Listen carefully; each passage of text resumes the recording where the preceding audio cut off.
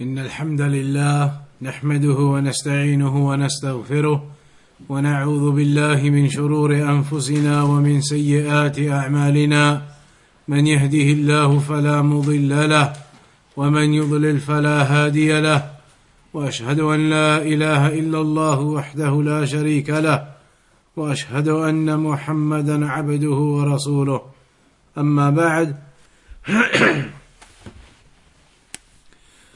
So we've now reached the hadith of Abu Qatada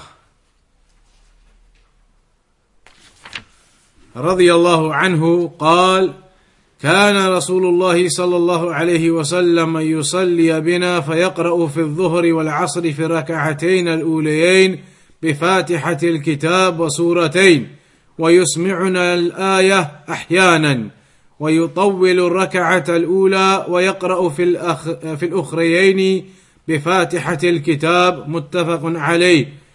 This hadith of Abu Qatada radiallahu anhu, where he says that the Prophet sallallahu alayhi wasallam used to lead us in prayer and he would recite in Dhuhr and Asr in the opening 2 raka'at with the Fatiha and a surah. And sometimes he would allow us to hear that. And he would extend the opening raka'ah and he would recite in the last 2 raka'at just the Fatiha. This hadith, we mentioned it before, and the benefits from it that Shaykh Al-Fawzan mentioned was that firstly, تطويل الأوليين من الظهر والعصر, to elongate the first 2 raka'at of Dhuhr and to elongate the first 2 raka'at of Asr. Then on top of that, أن الركعة الأولى من الظهر والعصر تكون أطول من الركعة الثانية, that the first raka'ah from Dhuhr and the first raka'ah from Asr, it is longer than the second raka'ah. So when praying the Dhuhr prayer, the first raka'ah is longer than the second raka'ah. And similarly in the Asr prayer, the first raka'ah is longer than the second raka'ah. Similarly, from the benefits was that in the opening 2 raka'at of Dhuhr, and similarly the opening 2 raka'at of Asr, then a person recites the Fatiha and some other parts of the Quran, some other surah from the Quran. Fourthly, أنه صلى الله عليه وسلم كان يسر القراءة في صلاة الظهر والعصر ولا يجهر بها, that the Prophet sallallahu alaihi wasallam used to recite quietly in the Dhuhr and the Asr prayers. However, the fifth benefit, أنه صلى الله عليه وسلم كان يسمعهم الآية أحيانا, that on occasion, sometimes, the Prophet sallallahu alaihi wasallam would allow them to hear the ayah. فدل على أن الجهر ببعض الآيات في صلاة الظهر أو العصر لا بأس به, لكن الغالب من فعله صلى الله عليه وسلم الإصرار. This therefore indicates that on some occasion, if the Imam raised his voice on an ayah or so here or there in the Dhuhr or the Asr prayer, then that is allowable, as this particular narration indicates. However, the majority and what is done is that in Dhuhr and Asr, it is not out loud, rather the Prophet ﷺ would recite quietly. Then after that, the hadith of Abu Sa'id al-Khudri رضي الله عنه قال: كنا نحزر قيام رسول الله صلى الله عليه وسلم في الظهر والعصر. Abu Sa'id al-Khudri radiallahu anhu, he says that we used to estimate the length of the standing of the Prophet sallallahu alayhi wasallam in Dhuhr and Asr. فحزرنا قيامه في الركعتين الأوليين من الظهر قدر Alif Lam Mim Tanzil. So he says we estimated that the Prophet ﷺ stood in the opening 2 raka'at of Dhuhr, the equivalent of reciting Surah As-Sajdah. The equivalent of reciting As-Sajdah. وفي الأخريين قدر النصف من ذلك. And as for the other two, the remaining two of Dhuhr, then approximately half of Sajdah. That was the equivalent of his standing time in the raka'ah. The equivalent of half of Surah As-Sajdah in recitation. Whereas the opening 2 raka'at, it was the equivalent of reciting the full Surah As-Sajdah. وفي الأوليين من العصر على قدر الأخريين قدر النصف من ذلك. And the first two from Asr على قدر الأخريين قدر النصف من ذلك. في الأوليين من العصر على قدر الأخريين من الظهر والأخريين على النصف من ذلك. رواه مسلم. So now these halves, the halves of the raka'at, they'll come now in detail what is meant by the halves of the raka'at.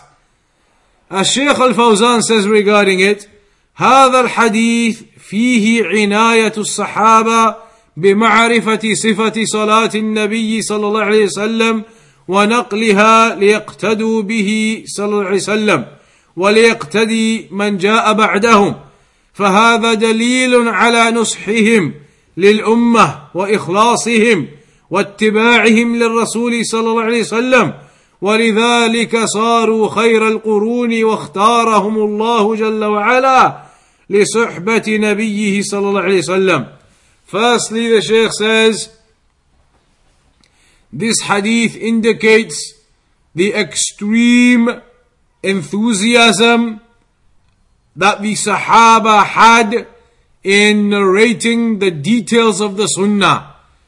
That they were extremely zealous over the Sunnah in narrating it and preserving it, that to such an extent they even tell us now in these narrations how long the Prophet ﷺ would stand for in the prayer, let alone describing the manner in which he would pray, the movements, etc. But to actually then explain now in these narrations, as the companions did, exactly how long the Prophet ﷺ would stand in prayer. So it shows how much attention to detail they gave with regards to preserving and narrating that sunnah. That even the length of the standing of the Prophet ﷺ in the prayer, they narrated that. This indicates their sincerity and their wanting to advise the ummah in implementing and practicing and clinging to that sunnah. And this is why they were the best of the generations. This is why they were the best of the generations. And Allah subhanahu wa ta'ala chose them to be the companions of the Prophet sallallahu alayhi wa sallam. ومعنى نحزر بضم الزاي أي نقدر. الحظر معناه التقدير. فهذا فيه دليل على أن النبي صلى الله عليه وسلم لم يكن يجهر بالقراءة في النهار وإنما كان يسر بها. Here in the beginning of the hadith, the companions, it is mentioned, they used to estimate how long the Prophet ﷺ stands in the Dhuhr and the Asr prayer. They used to estimate. What does that indicate? It indicates that the Prophet ﷺ would pray or lead the Dhuhr and the Asr prayer in silence. They are silent prayers. That's why the companions had to estimate how long the Prophet ﷺ was standing for. So they estimated it was equivalent to Sajdah, Surah Sajdah. They didn't know with absolute precision because the Prophet ﷺ wasn't actually reciting out loud. If the Prophet ﷺ was reciting out loud, they could have just said, in the first raka'ah he recited 27 ayat, or 30 ayat, or 50 ayat. They could have just mentioned the exact number of ayat that were recited. However, because the Dhuhr and the Asr prayer are silent, then they couldn't tell the exact number, they estimated. due to it being silent. حيث إن الصحابة احتاجوا إلى التقدير. Therefore the companions needed to estimate. ولو كان يجهر لعرفوا ذلك من قراءته صلى الله عليه وسلم. And if the Prophet صلى الله عليه وسلم was reciting out loud in Dhuhr and Asr, then they would have known straight away from his recitation how many ayat, etc. ففيه دليل على أن صلاة النهار تكون سرية وهذا من باب الاستحباب. So this indicates that the daytime prayers, they are silent. And the daytime prayers are Dhuhr and Asr. They are the daytime prayers, Dhuhr and Asr. As for Maghrib, it's after sunset, Isha in the night, Fajr before sunrise. So Maghrib, Isha and Fajr are the night prayers. The night prayers are recited loud, whereas the two daytime prayers, Dhuhr and Asr, are recited quietly. So that is what the scholars mention regarding the daytime prayers and the nighttime prayers. And some of the scholars, they gave reasonings for that. They gave possible explanations as to why the daytime prayers, Dhuhr and Asr, have been kept as silent prayers, whereas the night prayers, Al-Maghrib, Al-Isha, Al-Fajr, have been decreed as loud prayers. Some of the scholars said in explanation of that, perhaps it is because during the daytime, when there is light outside, it is the middle of the day, Dhuhr, Asr, people are alert. They are alert and they are awake. And they have in them activity and energy. Whereas when night falls, when the sun sets and night falls and the time becomes late, then the people start to lose their activity, their energy, their ability, and tiredness overcomes them. So therefore, it has been legislated that the Imam recites out loud to keep everybody alert and focused. That he recites out loud in the Maghrib, the Isha and the Fajr, those times of night, in order that the people who are in those times of night, perhaps overcome by some degree of tiredness, that they are kept alert by the loud recitation. Whereas Dhuhr and Asr, it's the daytime, light everywhere, people are alert anyway. That is one explanation the scholars have given. Not that this is a narration or a hadith, but a possible explanation as to why the prayers in the day are quiet and they are loud at night. However, praying those prayers quietly during the day, the Dhuhr and the Asr quietly, then as Shaykh Al-Fawzan mentions, this is something that is from the Sunnah, that's how it is, it's mustahab.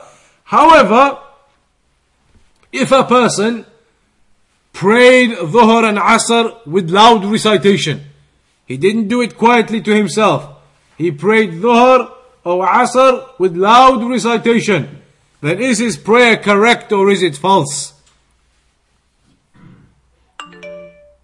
If a person recites in the Dhuhr and the Asr loud, then is that person's prayer correct or incorrect? Does he have to pray it again if he's prayed out loud in Dhuhr or Asr? It's correct. It's correct. Why? Because obviously it's a sunnah to do it silently, but it's not a pillar to pray to do it silently. So that's why some of the ulama have said to pray it loud. The prayer is still judged, but you're going against the sunnah.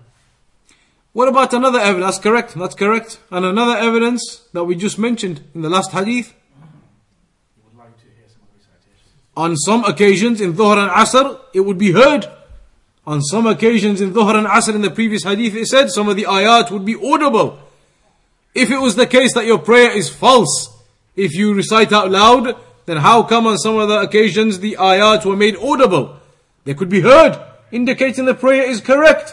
So if a person did end up reciting in Dhuhr and Asr for whatever reason, loudly they forgot or whatever it was the case, their prayer is still correct. However, no doubt what is superior and better and more complete, if you want to fulfill the description of the Prophet's prayer, is that a person recites quietly in Dhuhr and Asr, and that is the Sunnah of the Prophet sallallahu alaihi wasallam. And the loud recitation, it is in the night prayers, Al-Maghrib, Al-Isha, Wal-Fajr. وفي الحديث دليل أيضا على أن صلاته صلى الله عليه وسلم متدرجة في الطول والقصر ومتناسبة. Also this hadith indicates now that the prayer of the Prophet ﷺ, it was between being lengthy and short. It was in different stages, the prayer of the Prophet ﷺ, and it was appropriate and suitable. فَكَانَ يَطُولُ الْأُولَى أو يطول الأولى من الظهر. So the Prophet ﷺ used to elongate the first raka'ah of dhuhr. وَالثَّانِيَةَ تَكُونُ أَخَفَّ مِنْهَا. And the second raka'ah of dhuhr was slightly less in terms of how long it was compared to the first one. The first raka'ah of dhuhr was longer. The second raka'ah a bit shorter than that. وفي الأخيرتين تكونان أخف من الأوليين. And the third and the fourth, they are even shorter than what the first and the second were. So the first raka'ah was the longest. Then the second raka'ah a bit shorter. Then the third and the fourth shorter again. This was what's mentioned regarding the prayer of the Prophet ﷺ. وَالْأُولَيَانِ مِنَ الْعَصْرِ تَكُونَانِ عَلَى قَدْرِ الْأَخِيرَةِ مِنَ الظُّهْرِ. And the first two from Salatul Asr, it is mentioned here now that they were equivalent to the last raka'ah from Dhuhr. So the first two of Salatul Asr, they would be equivalent to the ending of Salatul Dhuhr. Therefore, the first two of Salatul Asr, they are obviously a lot shorter than your first two of Salatul Dhuhr. Because the first two of Salatul Asr, they were equivalent to what the ending of Salatul Dhuhr was like. And the ending of Salatul Dhuhr was obviously shorter than the beginning of Salatul Dhuhr. So everybody needs to make this mental mind, this mind map. So now you have the first two of Asr, which are, as it says here now, على قدر الأخيرة من الظهر, equivalent to the final one of Dhuhr. والأخيرتان من العصر تكونان على النصف من ذلك. So now, what about the third and the fourth raka'ah of Salatul Asr? It is half of that first one. So that's even shorter. Generally speaking, then what therefore do you understand? That the Asr prayer, it is prayed longer or shorter than the Dhuhr prayer? Shorter than the Dhuhr prayer, therefore, based upon this narration. Based upon this narration, it indicates that the beginning of the Asr prayer was equivalent to the ending of the Dhuhr prayer. And the ending of the Asr prayer was half of even that. So therefore, the Asr prayer overall is shorter than the length of the Dhuhr prayer overall. That's what this particular narration indicates. And that's why it says, وَفِي الْأُخْرَيَيْنِ قَدْرَ النِّصْفِ مِنْ ذَلِكَ وَفِي الْأُولَيَيْنِ مِنَ الْعَصْرِ عَلَى قَدْرِ الْأَخِيرَيْنِ قَدْرَ النِّصْفِ مِنْ ذَلِكَ وَفِي الْأُولَيَيْنِ مِنَ الْعَصْرِ عَلَى قَدْرِ الْأُخْرَيَيْنِ مِنَ الظُّهْرِ وَالْأُخْرَيَيْنِ عَلَى النِّصْفِ مِنْ ذَلِكَ. So that's why it says now that the first two from Asr, they were equivalent to the endings of Dhuhr. And the second two of Asr are half of that. So therefore Asr is prayed, or the standing within the Asr is shorter than the standing in Dhuhr. And that is a hadith in Sahih Muslim. After that, عن سليمان بن يسار قال كان فلان يطيل الأوليين من الظهر ويخفف العصر ويقرأ في المغرب بقصار المفصل وفي العشاء بوسطه وفي الصبح بطواله فقال أبو هريرة رضي الله عنه ما صليت وراء أحد أشبه صلاة برسول الله صلى الله عليه وسلم من هذا. أخرجه النسائي بإسناد صحيح.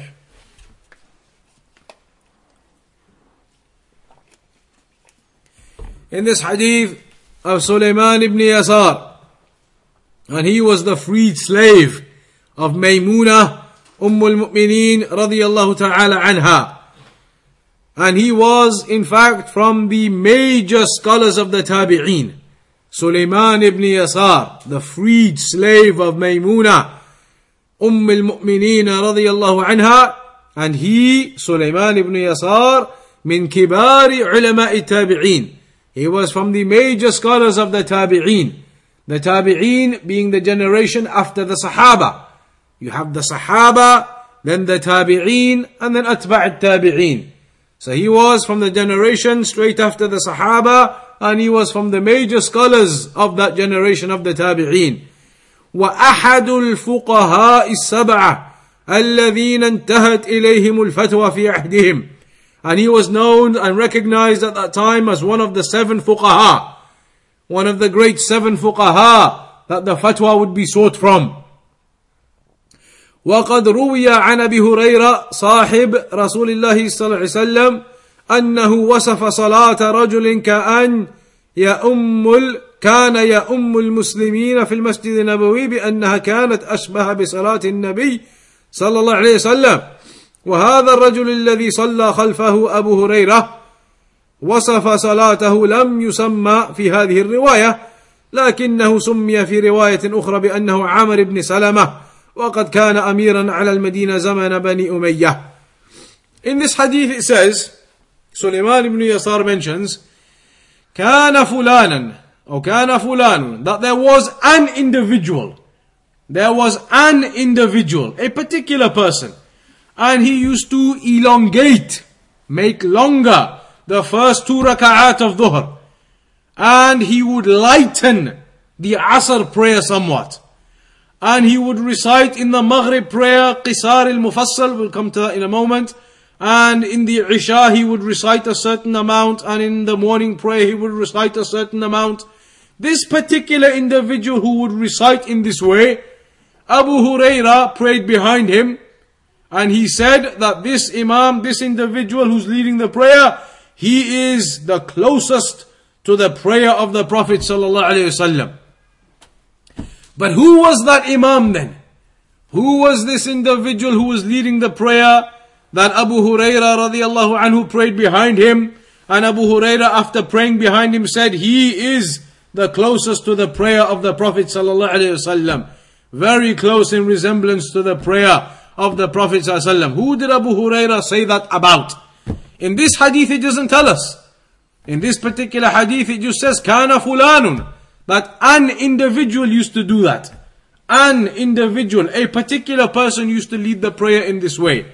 However, in other narrations of this particular hadith, it is mentioned that he was Amr ibn Salama, who was the leader of Medina at the time, who was the Amir of Medina at the time. It is mentioned in some narrations that that is the individual who is being spoken about in this narration, Amr ibn Salama. So, in this hadith, Abu Huraira radiyallahu anhu says that his prayer, the way he was praying, he was reciting and standing similar, very close to resembling the Prophet sallallahu alaihi wasallam, the accurate and most closest to that. But what was he doing then? He was elongating the first 2 raka'at of dhuhr, and that we mentioned in the previous narration. The first raka'ah of dhuhr is the longest, then the second one is long too, but a bit shorter than the first one. So here the hadith mentions the same thing, that he, Amr ibn Salama, used to elongate the first 2 raka'at of dhuhr, وَيُخَفِّفُ الْعَصْرِ, and he used to lighten the asr prayer. That also in the previous narration was mentioned, that the asr prayer, it is shorter than the dhuhr prayer in terms of the estimation of how long the Prophet ﷺ used to stand in it. So again, that is from the other narration also. وَيَقْرَأُ فِي الْمَغْرِبِ, and he used to recite in the Maghrib prayer بِقِصَارِ الْمُفَصَّلِ. He used to recite in the Maghrib prayer with the short ones of the Mufassal. The short ones of the Mufassal. So what is Al-Mufassal? Al-Mufassal huwa al-hizb al-akhir min al-Qur'an. It is the final hizb of the Qur'an. يبدأ على القول الصحيح. It begins upon the most authentic opinion, as the Shaykh mentions here, من سورة الحجرات, from Surah Al-Hujurat, إلى آخر المصحف, to the end of the Mus'haf. From Al-Hujurat to the end of the Mus'haf, that is what's considered to be the Mufassal. When they talk about the Mufassal part of the Quran, it is from Hujurat to the end of the Quran, to the end of the Mus'haf. And some of them say, some of the scholars they say, actually the Mufassal, when we talk about the Mufassal part of the Quran, then it is from Qaf wal Quranul Majid, which is Surah Qaf. Qaf wal Quranul Majid. وبعضهم يقول, and some of them say it begins من الدخان, from الدخان. وبعضهم يقول it begins from صافات. Some of them say it begins from there. However, Shaykh Al-Fawzan says, according to what is the most authentic opinion, he mentions that it is from Al-Hujurat. To begin from that surah to the end of the Mus'haf, that's considered as the Mufassal part of the Quran. But as you've seen, there's a difference of opinion as to where exactly the Mufassal part of the Quran starts from. That's the term given to it, the Mufassal. Why is it called Al-Mufassal? That section of the Quran, that section, why is it known as Al-Mufassal? Al-Mufassal, the Shaykh says, لِكَثْرَةِ فَوَاصِلِهِ فَآيَاتُهُ قَصِيرَةٌ وَصُوَرُهُ قَصِيرَةٌ وهو مكي والغالب على الصور المكية قصر الآيات. That is because Al-Mufassal in Arabic, one of its meanings is something which is broken up, something which has many breakages within it, many pauses within it. So now the end of the Mus'haf, what do you notice about the ayat? They are a lot shorter as opposed to the opening of the Mus'haf. You look at Surah Al-Baqarah, Ali Imran, Al-Nisa, Al-Ma'idah. They are lengthy ayat. Whereas at the end of the Mus'haf, then you find that the ayat are much shorter. Very much shorter. Each surah has multiple ayat, very short. Maybe a few words each only. So there are many pauses in between. That's what Mufassal means. The multiple breakages and pauses in between the ayat. Because they are much shorter towards the end of the Mus'haf and they are greater in number. So this is why that part of the Quran is known as Al-Mufassal. And many of the surahs, they are revealed in Makkah. That section of the Quran. They are revealed in Makkah, the surahs. And it is known that the surah that are revealed in Makkah, many of them were of this nature.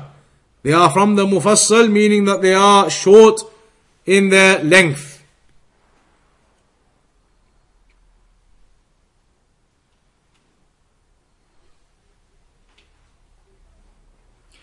The Shaykh says that is because the Prophet ﷺ remained 13 years in Mecca calling to Tawheed. بقي في مكة 13 سنة يدعو إلى التوحيد وتأسيس العقيدة.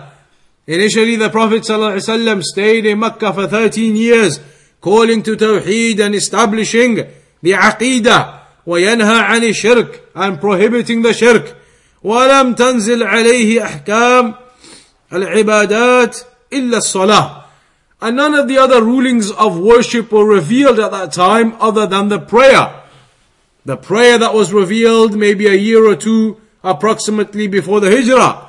فإنها كما سبق فرضت قبل الهجرة بسنتين أو أقل. The Shaykh says, as we've already mentioned, the prayer was established a couple of years or maybe less before the Hijrah from Mecca to Medina. أما بقية الشرائع فإنها نزلت عليه صلى الله عليه وسلم في المدينة بعد الهجرة. As for the remainder of the rulings, of the legislations, the regulations, then they were revealed after the Hijrah. لما استقرت الدعوة, when the da'wah had become established, when it had become stable. وقام الجهاد وصار للمسلمين استقرار وبلد فحينها نزلت الشرائع والأحكام. وقد ذكروا أن سور المفصل ثلاثة أقسام. So when they became established in Medina and Islam became established and the remainder of the rulings and the legislations, they were then revealed. Whereas initially in Medina it was about clarifying and purifying the shirk into tawheed, removing that shirk and purifying their hearts of it in order to place the tawheed into it. So now then, these mufassal chapters of the Quran. And it's important to know what these mufassal chapters are and their details. Because many of the narrations about the prayer of the Prophet ﷺ, it mentions in them that he would recite the mufassal, or particular surahs from the mufassal. So we need to know what this mufassal is in more detail, in order that when we see those hadith talking about the Prophet ﷺ reciting with the mufassal, we can imagine, then we can work out and estimate what that length is. So in the mufassal part of the Quran, the scholars, they say the mufassal part itself is 3 sections.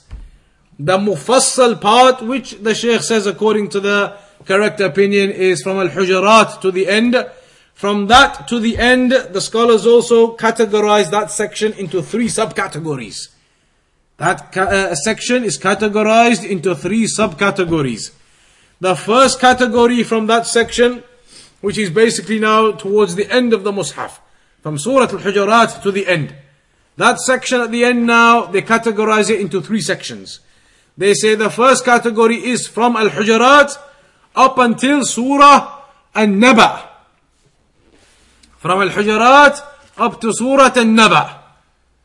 Surah An-Naba, which is عَمَّا يَتَسَاءَلُونَ. So from Al-Hujurat to An-Naba, عَمَّا يَتَسَاءَلُونَ, they say that's the first section of the Mufassal. They say that's the first section, subcategory of the Mufassal. And that is known as the lengthy part of the Mufassal. Because we know that that Mufassal section as a whole, the ayat are much shorter. But from Al-Hujurat up to Naba, that is known as the lengthy part of the Mufassal. Because if you just look at that section, then where are the lengthiest ayat? In that first part. The closer you get to the end of the Mus'haf, the shorter the ayat get. So that first section from Al-Hujurat to An-Naba is considered as the lengthy part of the Mufassal. They term that as the lengthy part of the Mufassal. Meaning those surah, those chapters, their ayat are still longer compared to what comes after, where they get shorter and shorter. So as-Suwar al-Tiwal, these are the lengthy chapters. Compared to what's going to come at the end, these are still lengthy compared to them. So they are termed as the lengthy chapters. Then you have as-Suwar al-Mutawassita, the medium chapters, the middle length. And they are from Surah Al-Nazi'at up to Surah Al-Duha. Al-Nazi'at, Surah Al-Nazi'at up to Surah Al-Duha. From that section is considered the middle length, medium length. Because the surahs, the chapters, they are obviously a lot shorter now compared to what they were from Hujurat to Naba. But they are medium length now. Why are they medium? Because after Duha to the end of the Mus'haf, they are short. Those that come after Duha to the end of the Mus'haf, they are short. Some of them barely, if you look at the Mus'haf, a couple of lines, 2 or 3 ayat, 5 ayat, 6 ayat. So this middle section from An-Nazi'at up to Ad-Duha is considered as the medium section of the Mufassal. Was-Suwar al-Qisar, and then the third section, which is considered as the short chapters, they are from Ad-Duha, or from after Ad-Duha to the end of the Mus'haf. So now then, if you consider that they have this section of the Quran that is known as Al-Mufassal. Difference of opinion where exactly it starts from, but the Shaykh here says from Al-Hujurat. So from that surah up until the end of the Mus'haf is considered the Mufassal. Within that section now, it is broken up into 3 categories. The first category, the lengthy surahs of this Mufassal section. And they are from Al-Hujurat up until An-Naba. Then the medium length surahs from this Mufassal section, from An-Naba up to Al-Duha, well An-Nazi'at up to Al-Duha. Then the short surahs of this Mufassal section, the shortest of it all, from after Duha up until the end of the Mus'haf.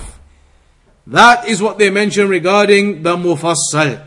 So now that we've understood that, now we'll know what the hadith means. The hadith now says, وَيَقْرَأُ فِي الْمَغْرِبِ بِقِصَارِ الْمُفَصَّلِ. That this individual, Amr ibn Salamah, he used to recite in the Maghrib prayer with the short parts of the Mufassal, which are from after Duha to the end. Those short chapters, those short surah, the short surahs. That's what's mentioned about his recitation. And he used to recite fil Isha biwasatihi. In the Isha prayer, he would recite the medium length. Wa fi subhi, and in the Fajr he would recite bitiwalihi, the longer ones, the lengthier ones. So now the Shaykh says, كان هذا الرجل يقرأ في الفجر من طوال المفصل. That this man used to recite in the Fajr prayer with the long section of the Mufassal, from Al-Hujurat to Surah An-Naba.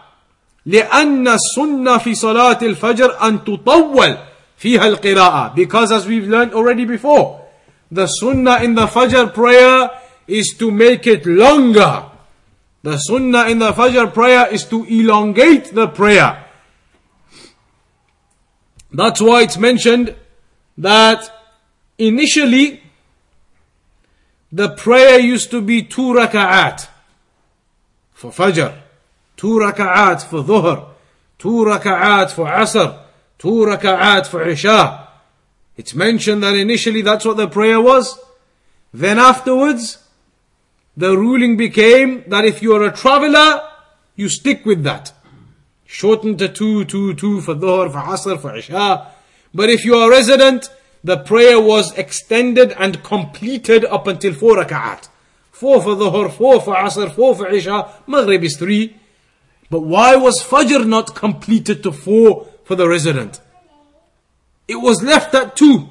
However, even though it was left at 2, it was prescribed that the recitation within it is longer. So therefore the ibadah, the actual worship, becomes similar to the length of a 4 prayer raka'at, or 4 raka'at prayer.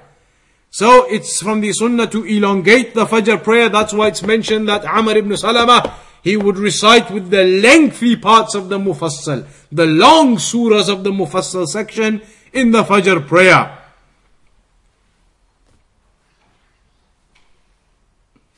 There are ayat in the Quran that mention how the angels, they observe and they witness the Fajr prayer. Malaikatul Layli wa Malaikatul Nahar, the angels of the night and the angels of the day, yajtami'una fi salatil Fajr. The angels of the night, they come, and the angels of the day, they go. Then the angels of the day, they come, and the angels of the night, they go. But when do they swap over? When do they meet up? At the time of Fajr. يجتمعون في صلاة الفجر فلذلك يستحب تطويل القراءة في صلاة الفجر.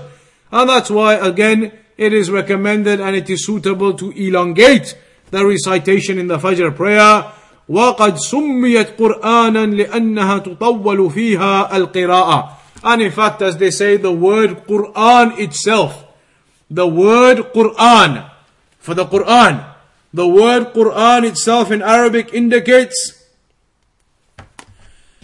lengthy recitation.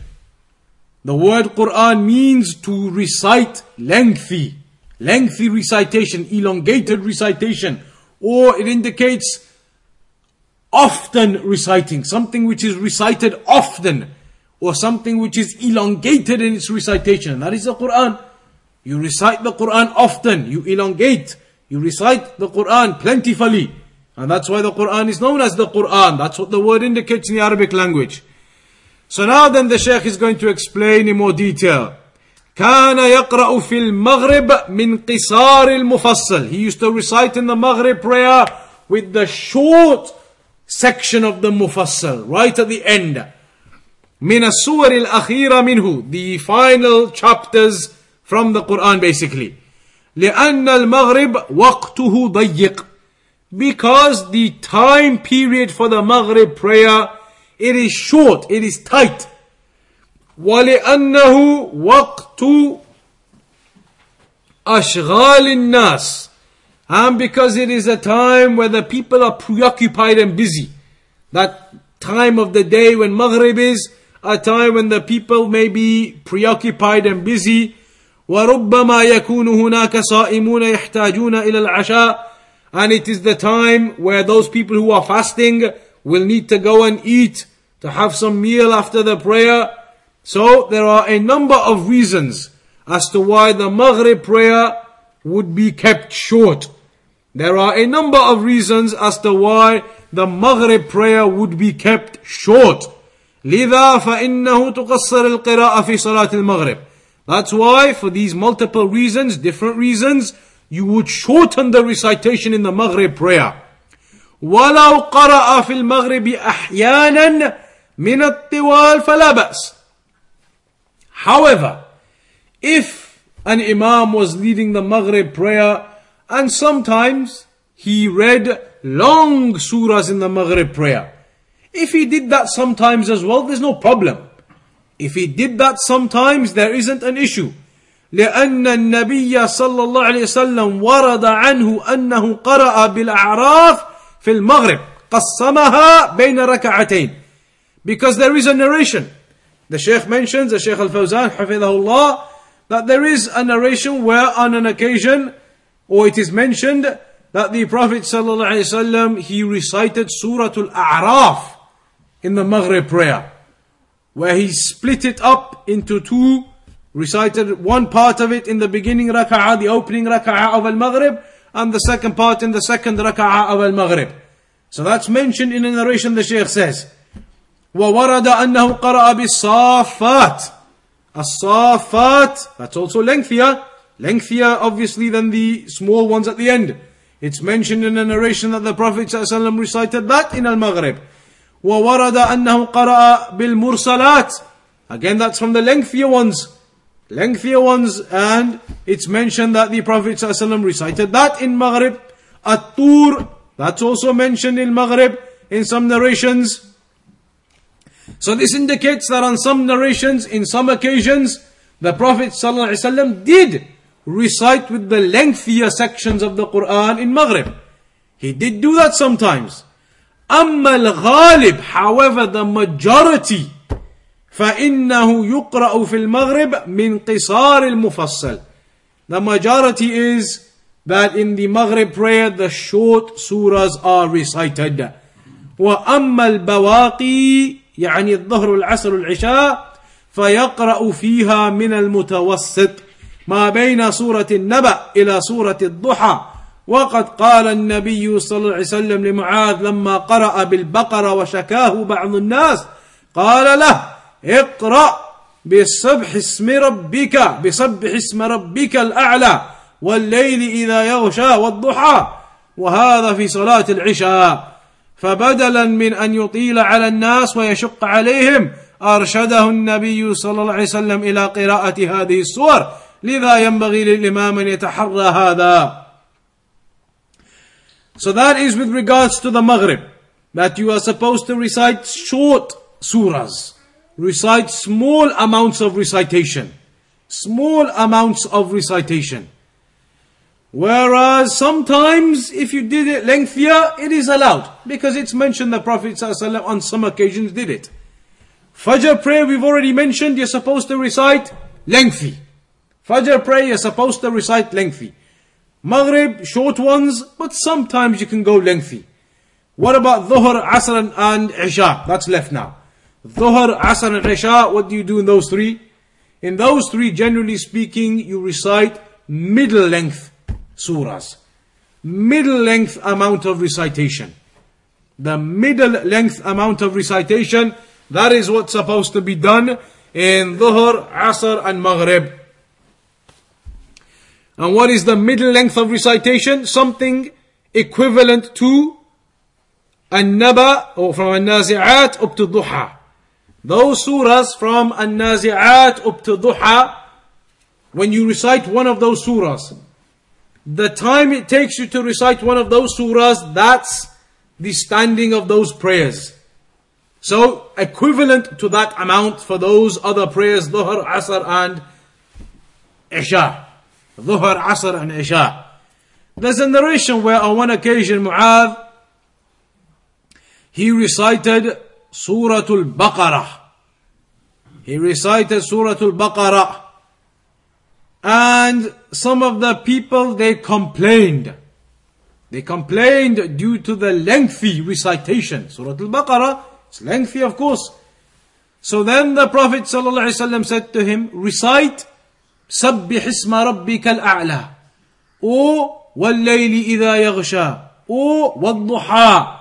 The Prophet ﷺ told him in those prayers, those types of prayers, Dhuhr, Asr, Isha, in those prayers, in the Isha, for example, recite the shorter surahs or the middle length surahs, not Surah Al-Baqarah, something to that level, where you're going to complete the whole of Surah Al-Baqarah. Because in the Isha prayer, then that is where we've mentioned now, it's supposed to be middle level recitation. So it's better that the Imam looks after the people and he recites a middle level amount of recitation, not the lengthy amount, Surah Al-Baqarah, all of it, or something of that nature, in order that he doesn't place a burden upon the people, rather he looks to the people to make it appropriate for them also. بل يتأكد في حقه أن يتحرى هذا لأنه متوسط ولا يشق على الناس كما أن المفصل ينبغي أن يتعاهد ويقرأ في الصلاة بالذات لما فيه من تعليم العقيدة والنهي عن الشرك.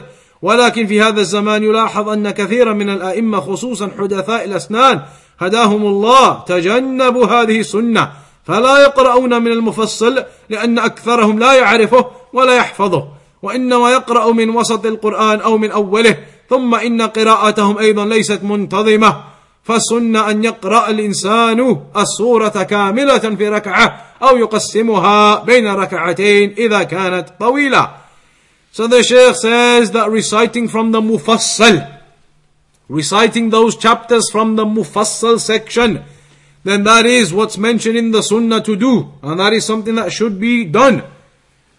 Because within those Mufassal parts of the Mus'haf, parts of the Quran, there is what? Descriptions of Tawheed, of Aqidah, warning against Shirk. They were the chapters that were revealed in Mecca. So there is a great admonition within them for the people. So to recite those Mufassal sections, it is from the Sunnah to do so. The Shaykh says nowadays, though some Imams, they don't do it. Some Imams nowadays, they don't do that. They'll only recite from the beginning or from the middle, and they'll never recite from the Mufassal section, Juz Amma, or before that, from Juz Tabarak. They don't recite from these ending sections, rather they'll stick to the beginning or the middle only. Then that's a mistake, the Shaykh says. It's a mistake to do that. Rather you recite the Mufassal. It is from the Sunnah to recite those surah, those chapters from the Mufassal. On top of that, the Shaykh says that it is also befitting, and from the Sunnah the Shaykh says that a person recites a complete surah, meaning that you keep it in order. That if a person recites the first half of a particular surah in the first raka'ah, for example, he recites Amma yatasa'alun, the first half of it in the first raka'ah, then in the second raka'ah he should complete the second half, not go somewhere else to a different surah. Not go somewhere else to a different surah, he should complete the second half, to keep that in order. That is mentioned. However, some of the scholars, they do say, as long as the meaning is okay, the meaning has not been disturbed, then some of the scholars allow for a person to recite from different surahs in the two different rak'ahs. For example, in the first rak'ah you could recite For example, something from Surah Al-Baqarah, and in the second raka'ah, the Imam recites something from Surah An-Nisa, for example. But the section he recites from Al-Baqarah, in of itself, that section makes sense. And the section he recites from the other place, in of itself, it makes sense. Then it's okay, some of the scholars they mention.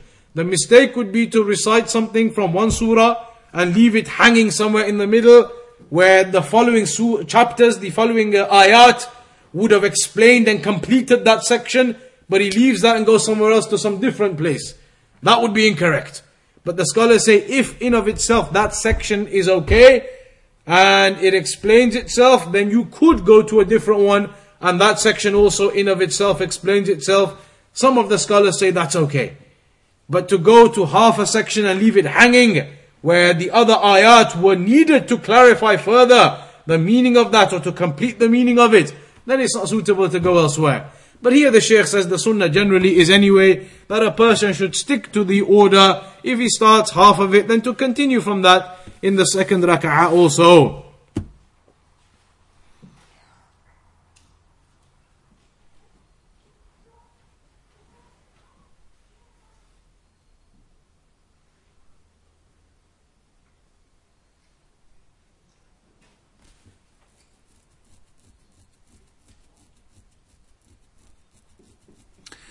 On top of that, the Shaykh mentions, if a person was to recite a particular surah, the whole surah.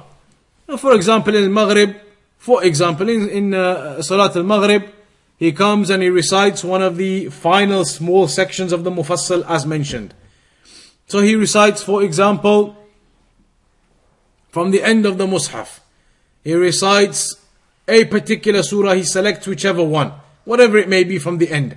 The Shaykh says it is suitable and befitting that the second raka'ah, he recites another small surah now, but it is suitable that the surah be the one which is directly after the one he read in the first raka'ah, to keep the order of the Mus'haf in that way too.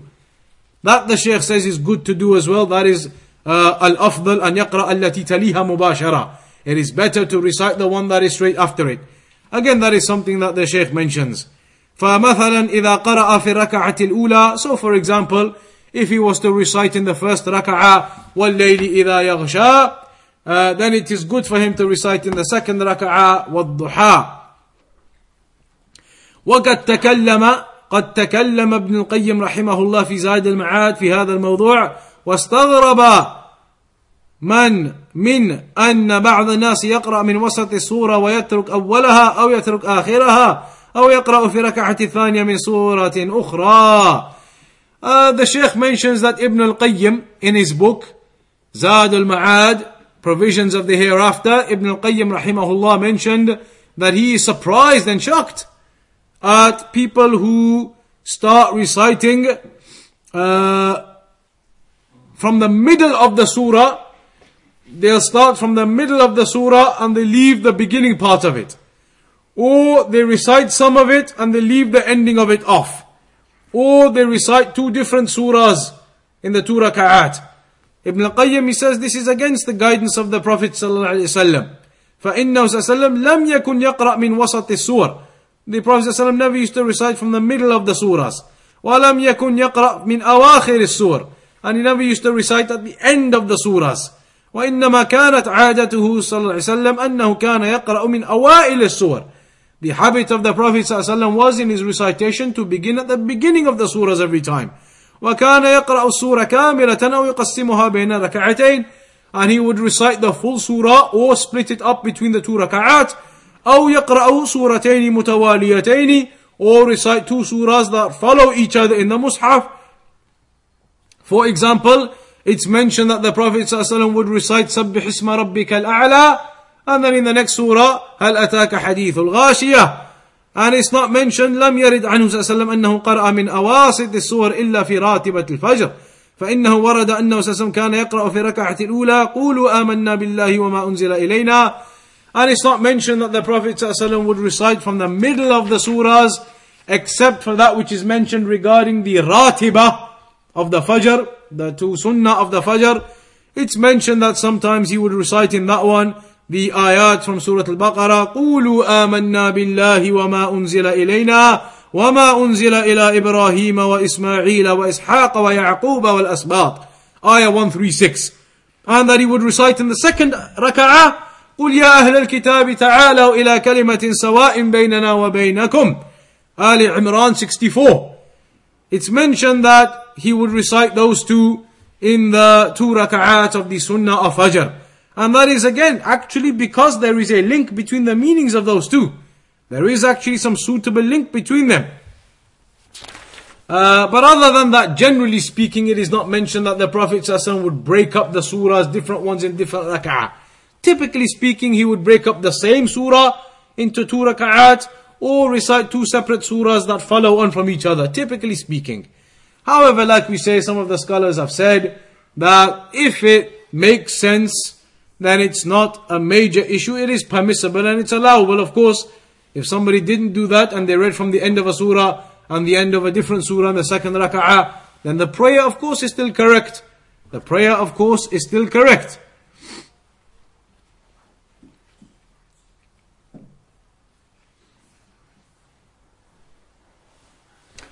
So at the end of this hadith then the Shaykh says, فَدَلَّ هَذَا الْحَدِيث عَلَى مَا يَنْبَغِي لِلْإِمَامِ أَنْ يَقْرَأْ بِهِ فِي الصَّلَوَاتِ الْخَمْسِ.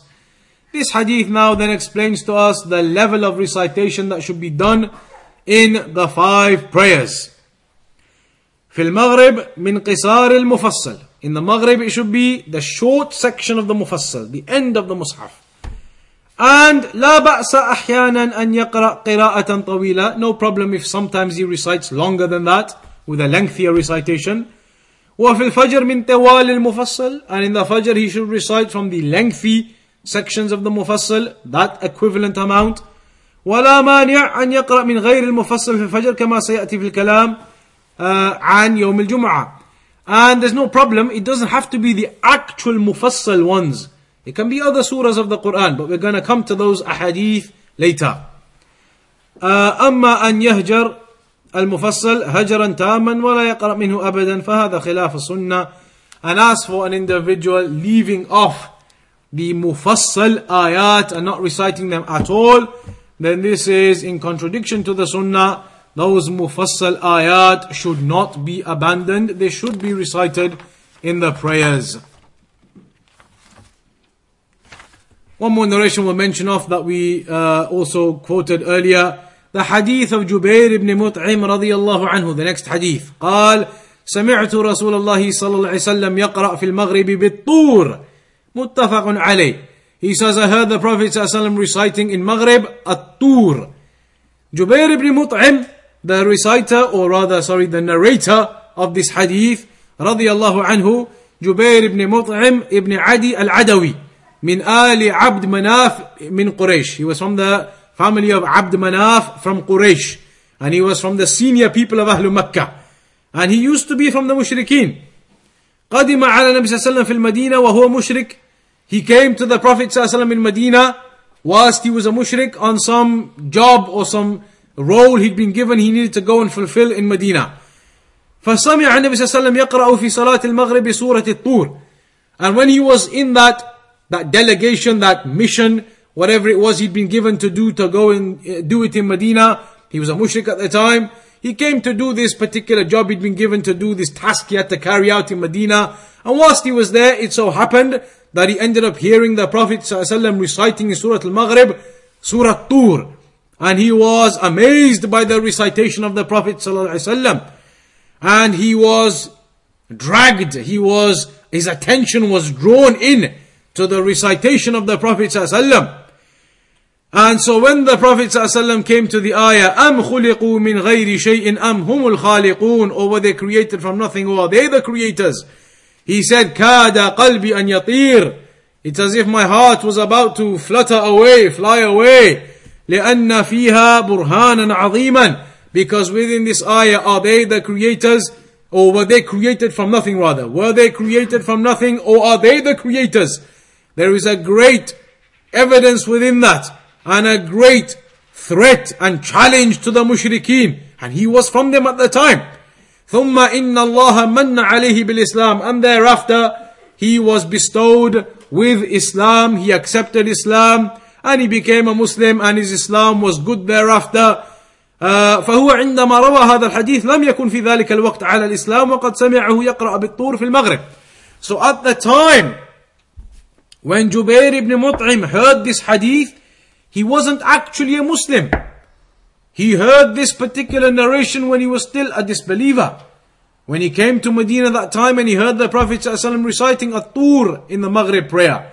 And then afterwards he became Muslim and he narrated this, that on that occasion I came and I heard the Prophet ﷺ reciting Tur when he was praying the Maghrib prayer.